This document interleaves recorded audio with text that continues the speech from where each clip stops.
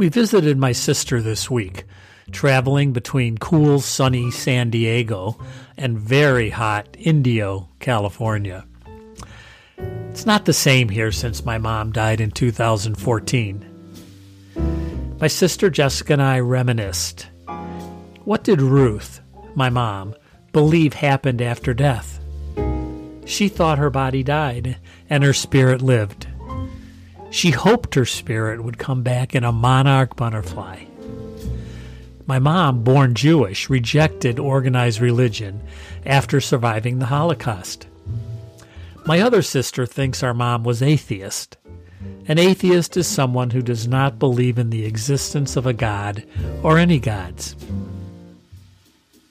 Our parents wanted us to have a religious education and brought us up Unitarian. In later years, Ruth described herself as a Junitarian, a cross between Jewish and Unitarian.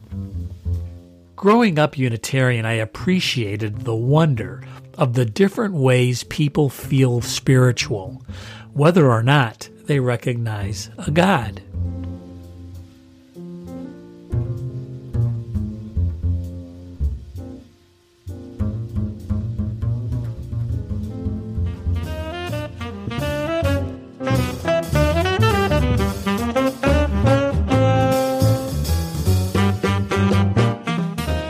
Welcome to Health Hats, the podcast. I'm Danny Van Leeuwen, a two-legged cisgender old white man of privilege who knows a little about a lot of healthcare and a lot about very little. We will listen and learn about what it takes to adjust to life's realities in the awesome circus of healthcare. Let's make some sense of all of this.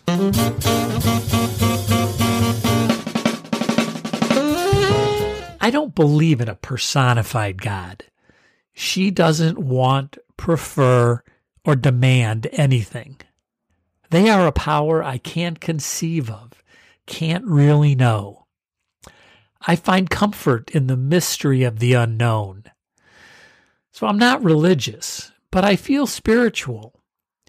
If God is the name for spirit, then I believe in God. If God rules and judges us, I don't believe in God. I have never felt that I had to judge someone else's beliefs. My intuition finds deep suspicion of anyone or any religion that uses their religion to divide, who thinks their way is the only way and finds others wrong or evil. How can they know? The wonder and mystery of life and non-life calms me. The awe energizes me. Connection for me, not division. I don't know if I'll come back as something when I go, but I'm sure there's more to life than cells and the physical. The first time I felt spirit, I was 8 or 9, and my Opa, who was a survivor of the Bergen-Belsen concentration camp, put his hands on my head in a prayer during a Seder. The energy I felt through his hands awoke me and calmed me as I'd never experienced.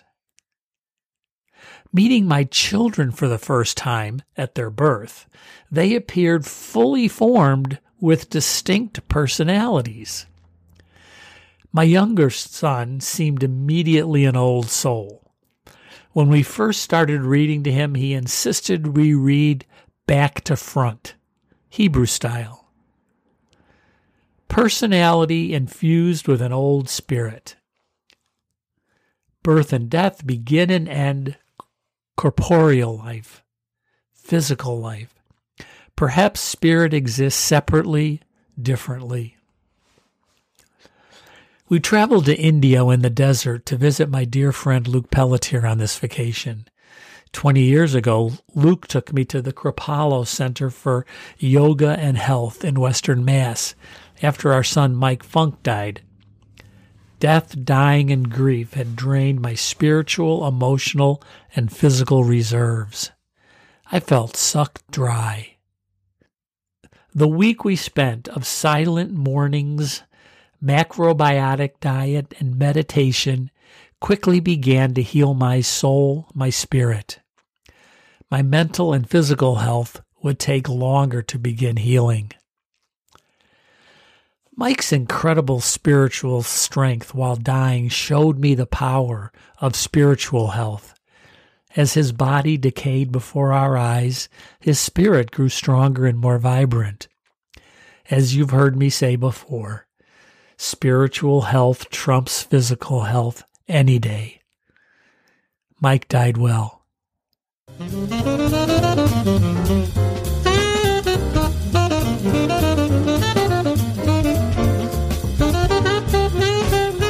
Now a word about our sponsor, Abridge. Use Abridge to record your doctor visit. Push the big pink button and record the conversation. Read the transcript or listen to clips when you get home. Check out the app at abridge.com. abridge.com,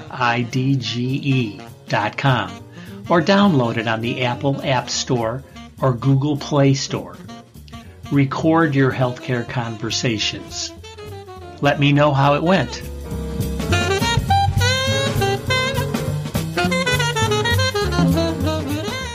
So why bring this up and share in a podcast? I'm on vacation. It's on my mind. I'm wired to share what's on my mind.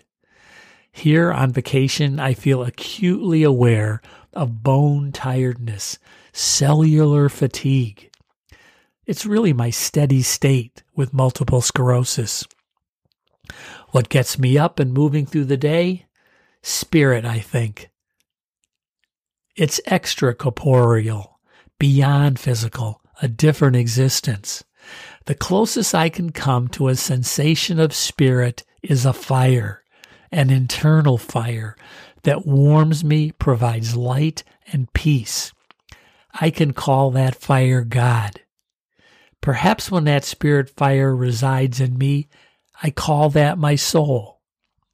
Yet spirit requires care, just as cells do. Spiritual health needs nurturing, appreciating, routines, just as mental and physical health. For me, connecting with warm, positive, supporting people nurtures my spirit, as do music, art, mindfulness, and gratitude.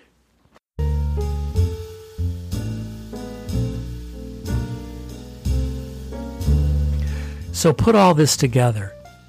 I'm a spiritual, not a religious person. I care for my spiritual health and feel grateful that spiritual strength allows me to often operate at peak mental and physical performance. Gratefulness strengthens my spirit. Gratefulness could be considered prayer. I sense spirit. I can receive God with meditation, intuition, and gratefulness.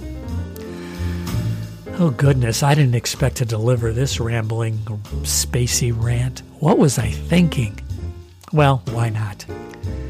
When I pause, I can reflect and create space for that spiritual health.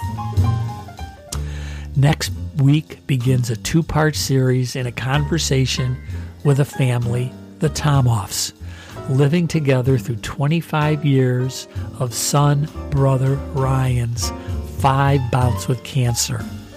The whole family shows incredible spiritual strength. So, till next week, onward.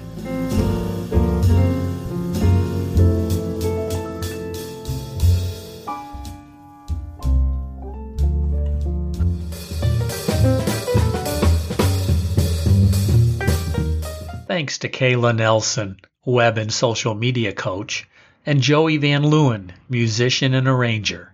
See the show notes, previous podcasts, and other resources through my website, www.health-hats.com. Please subscribe and contribute. If you like it, share it. Thanks. See you around the block.